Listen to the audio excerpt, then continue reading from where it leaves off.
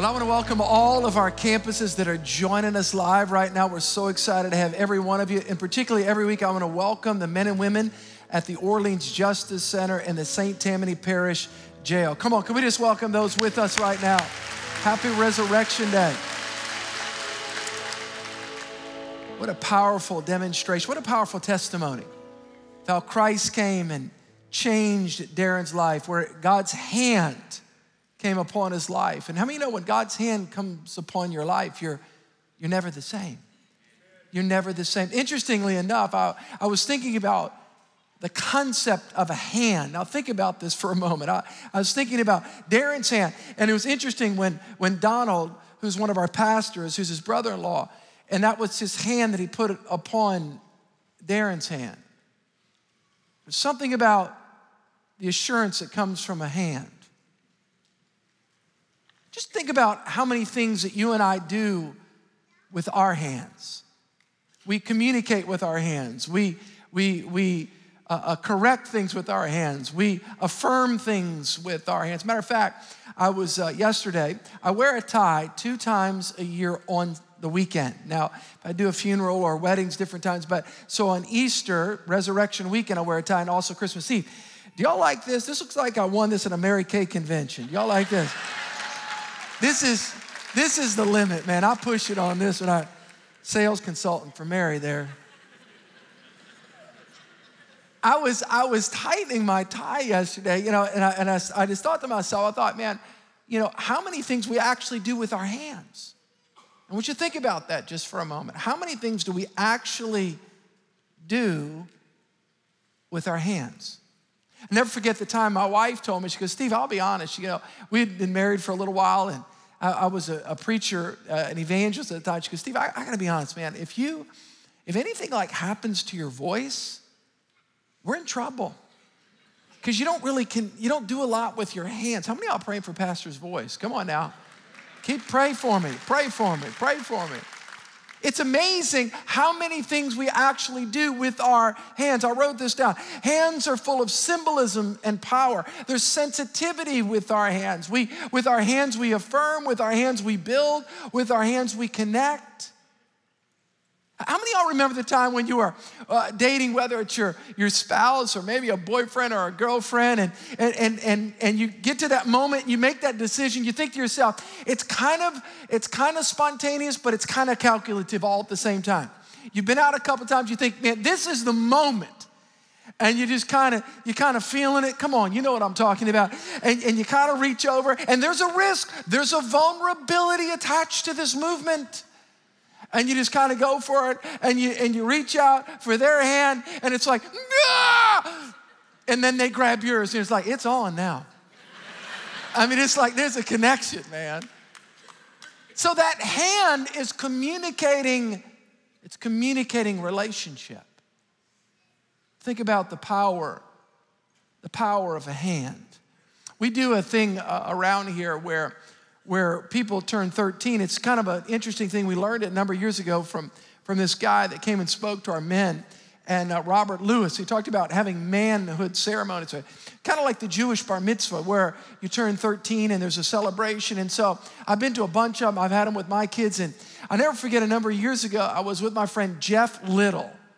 Now, he's a big man, but his dad is huge. His dad's like 6'8", and I'll never forget, we were in Dallas and at this manhood ceremony, and Jeff's nephew, which would have been his dad's grandson, he went to go lay hands and pray for him. And I leaned up, I said, Jeff, your dad's hand is huge. I'm serious, it must have been like 10 to 11, maybe 13 inches. I mean, it was just like he was coming down, and there was such power. And I said, Jeff, this hand is huge, man. He goes, I know, trust me. And he turned around and looked behind him. As a kid, he remembered. But anyway, I know we don't do that anymore, but that was back in the 70s. But nonetheless, it was interesting when I began to think about how big his hand was. I began to think about the concept of God's hand. Do you know how many times the Bible talks about the hand of the Lord? Can y'all say it with me? Say it. 1, 2, 3. The hand of the Lord. That's a biblical concept. The hand of the Lord. Watch this in Acts chapter 11. This is very powerful. The Bible says in Acts 11, it says, and I want you to say at the count of three, 1, 2, 3, the hand of the Lord was with them, and a great number believed and turned to the Lord. Pastor, what does it mean? What does it mean? Watch this. What does it mean, the hand of the Lord? You see that in the Bible. It's kind of like the day that you go shopping for a car and you kind of know what car you want. You drive to the dealership and you see that car everywhere. The same way, now that I've introduced this thought to you, the hand of the Lord, it's all over the Bible, Old Testament, New Testament. The hand, what is the hand of the Lord? Let me give you just a little snapshot. It's the presence of God. It's the touch of God. It's the guiding influence of God in your life. It's the hand of the Lord. I have 4 children. I remember when I taught each one of them how to ride a bike, and there's that moment where, of course, you put the training wheels on them, and it's you know, that's kind of the easy phase. You're like, all right, look, I'm gonna push you. You've got training wheels. Don't worry about it. Just keep rolling. So you just kind of push them, and then they're going. Then there comes that day. That day when you take those training wheels off. It's risky. And so you got your kids. You're like, all right, look, Dad's gonna be with you. Mom's gonna be with you, right? And so you put your hands on them and you're running with them. Of course, you're praying that they don't stop. You flip over, you look stupid in front of your neighbors, and so you're just kind of running and praying, and your hands are guiding them. I began to think about with God, how often in our lives we think that we're on our own, we think that we're pulling off life, and if we only could see in the spiritual realm, it's the hand of the Lord guiding us and leading us and keeping us. I want to talk to you on this resurrection weekend. I want to talk to you about 3 things related to the hand of the Lord. I want to answer 3 different questions. Number one, I want to answer this question. Why did God create us by his hands? Why did God create us by his hands? God created the universe. If you look in Genesis chapter 1, very interesting. Genesis chapter 1 is an account of the creation of God. Genesis chapter 2, in a sense, is filling somewhat of the details. It goes a little bit deeper. It's extensive. And what struck me the other day when I was reading this, it's fascinating.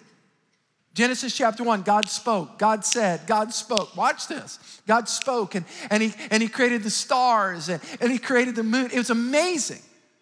God created the galaxies and God created the earth by his voice.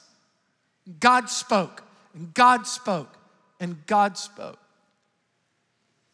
Genesis chapter 2, verse 7, interestingly enough, the Bible says that God created man as he reached down and grabbed the dust of the earth. So in other words, God created the universe with his mouth, but God created you and I with his hands. Isaiah 45 says it this way. It says, I've made the earth and created man on it, and with my, everybody say it, hands. There's something about God's hands. Why is it so important to understand God's hands? Because God's hands, when he created you and I, he created us unique, different, and intentional. Every single one of us. There's nobody like anybody else related to the complexities of their personality and their aptitudes and their strengths and their weaknesses. We're all different. I remember as a kid, of course, I had long blonde hair, straight hair as a kid. Of course, as a boy, I didn't like my straight hair. I wanted curly hair. And all those of you that had curly hair, you didn't like your hair. You wanted what? Straight hair. And why is that? We always want what we don't have. Until we understand and celebrate the fact that God created us unique. How often do we despise the parts of who we are? Isn't it interesting how human beings do? We all do this, myself included. We often compare our weaknesses with somebody else's strength. Or we compare our strengths with somebody else's weaknesses. If we only understood that God has created each one of us unique. You are different, I am different. And the Bible says God created us by his hands. The question is why? Why did God create us? This is such a deep theological question. I don't have time to expound on all that, but I will say this. I believe the reason why God created us is because God had a desire. Listen to what I'm about to say. He had the plants. He had creation. He had the animals. But he created someone in his likeness because he wanted to share his life with them and his love with them. Isn't it interesting that God created us in his likeness where he could communicate with us? So in other words, God is filled with his life and his love. Matter of fact, God is love. 1 John 4:8, the essence of God, don't miss this, the essence of God is love, but love is not a concept, love is an expression. In other words, you've got to demonstrate, I love you. Well, you don't show me. I don't see it. Love is a commitment. Love is a covenant. And God created you and I, and God created mankind because God wanted to demonstrate his love. God wanted to demonstrate. In other words, he wanted to love us by his actions. You know what's so cool about God? You guys, you know, this is so cool about God loves us in our good days, and he loves us on our bad days. God loves us when we're up, and he loves us when we're down. A number of years ago, I was gonna do a series, and we started working on the artwork, and it was gonna be called, here's what it was gonna be called. You guys ready? The God of the Second Chance. And I thought to myself, I don't like that title, because I'm sure glad God's given me 3 and 4 chances at times. And 5, how many of y'all are grateful that God didn't wipe you out after the second chance? Come on. I'm grateful. I am so grateful. And what's so cool about the love of God is that God's love is unconditional. All right, here's culture's love. You ready? I will love you if. I will love you when. Here's God's love. You ready? I'll love you in spite. I'll love you regardless. Man, isn't that powerful? Matter of fact, I'd venture to say that God not only loves us, but he likes us. This is gonna sound cheesy and corny. If God had a refrigerator, he'd probably have your picture on it. I know it's graduation time. You know, everybody's got pictures on everybody's fridge. You know what I'm saying? Christmas or graduation. If God had a wallet, he'd have your picture in it. Why? Because God likes you. That's what happened to Darren. What happened to Darren is Darren finally realized that he was this, brilliant, intellectual British guy, and he finally realized that life cannot be reduced down to rational formulas, but there's a God that created him that loves him. Number one, why did God create us?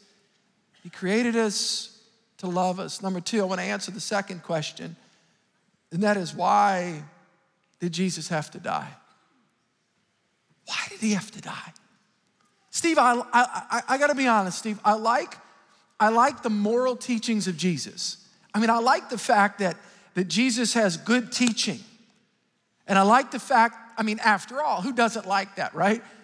Do unto others as you would have them do. That's good stuff, right? If we all really lived that, we'd have a better society.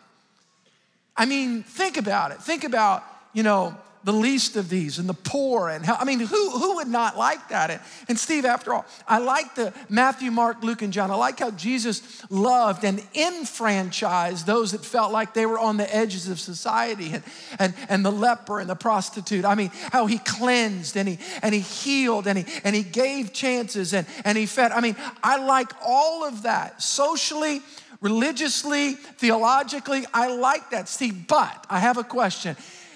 Do we have to do the blood part? Christianity, come on. It's got that gory dimension of the suffering and the blood. In other words, can we sanitize Christianity just a little bit? Because if we did, it seems as though it would be a little bit more palatable to our culture, because it seems to be gory and the cross and do we, in other words, can we take the teachings of Christ without the death of Christ? I'll never forget a number of years ago, this was in the early 90s. I was in college and I heard this speaker and I remember he was a psychologist. And he was from Maryland. I can't remember his name, but I remember the psychologist, and I remember him saying this statement. And here's what he said. Don't forget this. He said the most powerful human emotion that motivates us, albeit good or bad, watch this. He says this is the emotion of guilt. And he says, what a human being does with guilt will largely determine the outcome of their life. And he talked about how human behavior, so often it revolves around what do you do with your guilt? And it's interesting, the lengths that we go to deal with our guilt. We can deny our guilt. We can push it aside. We can say guilt doesn't exist. We can stuff our guilt. We can try to vacation our guilt away. We can try to accomplish our guilt away. We can do a whole number of things. Of course, we can say, well, the reason why, and this is where there's sections of our culture today that would say, well, the reason why people feel guilty is because of this archaic book, the Bible. We can just get away from the Bible because in the Bible, they've got passages that make me feel guilty. So let's just get rid of that. If we can get rid of the Bible, the problem is you can get rid of the Bible, but you can run from the Bible, but you can't run from your conscience. You're a moral being and you know intuitively there's a right and there's a wrong. That's what differentiates you between an animal. You are made in the image of God. So in other words, you and I have been made in the likeness of God, which is to suggest that we have a moral conscience inside of us. And when we violate that, there's a trigger that says, something is wrong. Something is wrong. I've done something wrong. What do you do with that? Do you repress it? Do you deny it? Or do you bring it somewhere? What do you do with your guilt? It's interesting, when God created Adam and Eve, he placed them in a garden. And he said, you can do whatever you want, go wherever you want, you can eat from any tree. There's just one. God's up in heaven, he's trying to take fun away. Really? You can do anything you want, go wherever you want, Adam and Eve. Just don't eat from one tree. That's it, just one. The Bible says that they ate, and when they did that, they were ashamed and they hid themselves. So the Old Testament is a picture where God has designed a system where mankind can be atoned for their sins by placing a lamb on an altar. Follow with me. We're answering the question, why did Jesus die? But I'm backdooring you by dealing with the guilt issue that every single one of us deal with, myself and every one of us. So in the Old Testament, it's about dealing with this guilt. How do we deal with it? Through a lamb, sacrificial lamb. The nation of Israel comes together. They sacrifice the lamb, and the sin of Israel is atoned for. Not washed away, it's covered. And then one day, Jesus' cousin. Does anybody know the name of Jesus' cousin? John the what? Baptist. He sees Jesus walking down to the Jordan River, and John looks at Jesus. He's 6 months older, and he looks at him, and here's what he says. He doesn't say, what's up, Jesus? He didn't say that at all. He says, behold the what? Everybody say, behold the Lamb of God, who takes away the what? The sins of the world. See, sin is a transgression, right? It's a thought, word, or deed. And a sin triggers a feeling of guilt. And if it's not dealt with, it becomes an embedded shame. That foreboding sense of there's that fundamental part of just about who I am that doesn't match up. We can deny it, we can repress it, or we can deal with it. Behold the Lamb of God who takes away the what? Say it, the sin and the guilt and the shame of the world. Behold the Lamb of God. Pastor, why did Jesus have to die on a cross?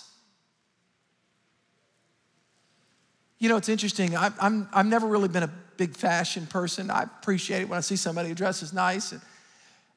And there's different things. And I've never been a chain person, but there's beautiful chains of people and necklaces and different things. And one of the things that people often will put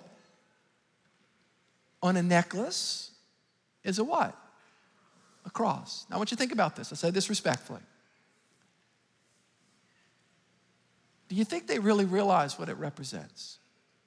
Well, the cross, it represents Christianity. No, time out. Let's back up. The cross doesn't represent Christianity primarily. Primarily, the cross represents the crucifixion. The cross is a first century device that killed convicted criminals. I want you to think about this for a moment. The cross, people no more would wear a cross around their neck in the first century any more than we would, and I say this respectfully, walk around with an electric chair around our neck. The cross was a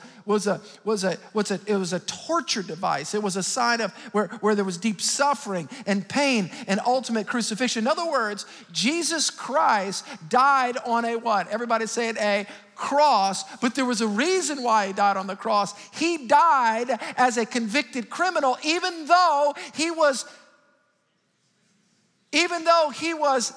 innocent. In other words, he died in my, say it, place. He died and took the pain of my sin, the penalty of my sin, and paid the price of my sin. Why? Because sin produces guilt, which results in shame. In other words, when I confess who Christ is and I come to the cross, he's not forgiven. I'm forgiven for what I've done. I'm forgiven. I'm forgiven. The power of the cross. As a teenager, my parents prayed for me. Some of you have heard my story. I remember when I was in that Bible study, I was a freshman at Tulane University, and one of the two thoughts that I had in my mind, number one, is that I've sinned too much, that God can't forgive me. I want to encourage everybody at all of our campuses, God's hand is so strong, you can't run from the hand of God, and God's hand is much bigger than your sin. Much bigger than your sin. There's not one person that's committed a sin that's too great that God's blood cannot forgive. Nothing. The second thing I thought was this. Here's the second thing I thought, well, you know what? I'm going to just have to change and then present myself to God. I want to help everybody. You don't change and then present yourself to God. You present yourself to God with all your good, your bad, your ugly. He's the one that cleanses you, and Jesus then presents you clean to the Father. That's Christianity. That's Christianity. Hebrews 10, verse 19. Therefore, brethren, having boldness to enter the presence of Almighty God. How? By your own strength, by your merit, by comparing yourself with somebody else, by saying, well, I'm not a murderer. Well, I'm not. No, time out. We all compare ourselves. Don't do that. Every one of us, the Bible says, are sinners in need of a Savior. We don't compare ourselves. Well, my sin's not as bad as their sin. No, some sin's just prettier than others, but it's all sin in the sight of God. And we're all in desperate need for what? For the blood of who? Say it, the blood of Jesus. Not the blood of bulls, not the blood of goats, the blood of Christ. Why the cross? Why the cross? Because without the cross, there's no shedding of blood. And without the shedding of blood, we're still in our sin, our guilt, and our shame. Thank God. How many are grateful for the cross? I'll close with this. Pastor, all right. I got it. God created me to love me and to have a relationship with me. I got that part. And I've got it. I understand the cross, that Jesus died on the cross to forgive me. But why the resurrection? You know, I enjoy communicating with people. I enjoy arguing in a healthy fashion. I've learned that as I've grown in the fruits of the Spirit. But I've always been somebody, I like arguments. I like discussions. I like going back, and there's a thing called disputation, dispute. So disputation is when you argue and you go back, and I enjoy that. I've always, even before I was a Christian, you do critical analysis, so I enjoy that. I never forget when I was at Tulane, I had a conversation with a group. I became a Christian, and this group of friends, they thought I was crazy. I thought, Steve, you're just going too far. And I thought, well, I gave my heart to Jesus, and this is real. This is not a philosophy. It's not an ideology. It's not a behavior modification human performance program. Like I've met Christ. And they said, all right, Steve, there's good teachings in all religions. Do you give it to us? I said, well, yeah.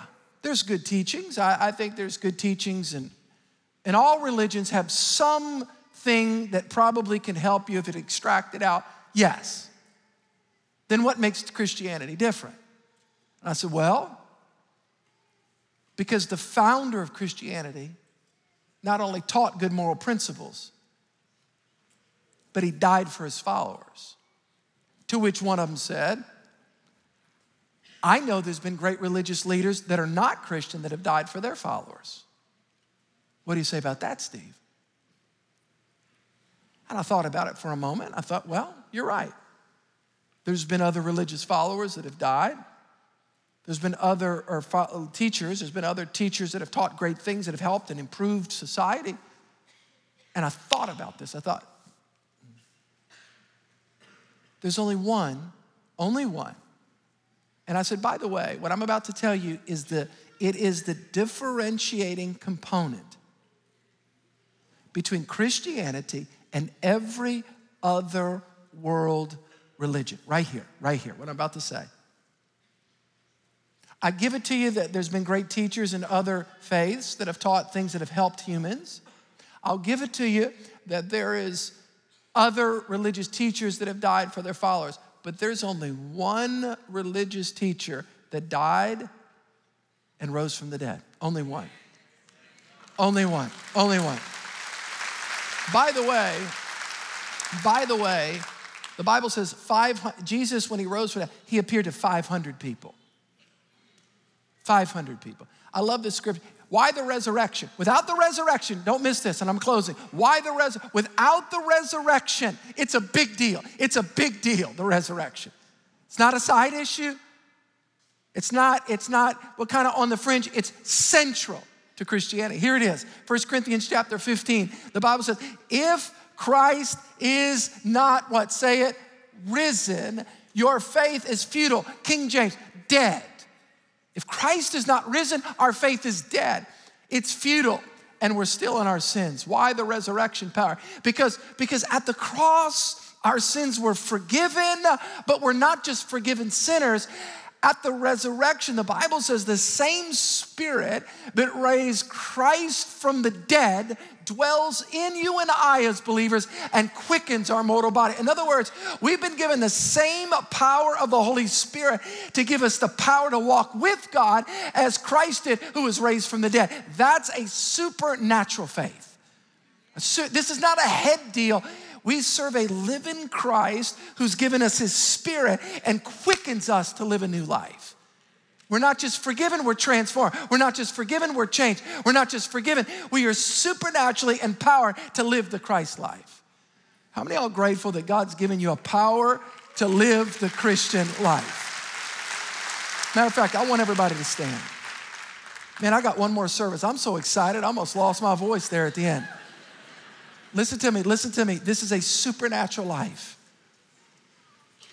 Matter of fact, I'm gonna ask everybody to bow their heads at all of our campuses. I'm gonna ask our campus pastors to come on the stages as well right now.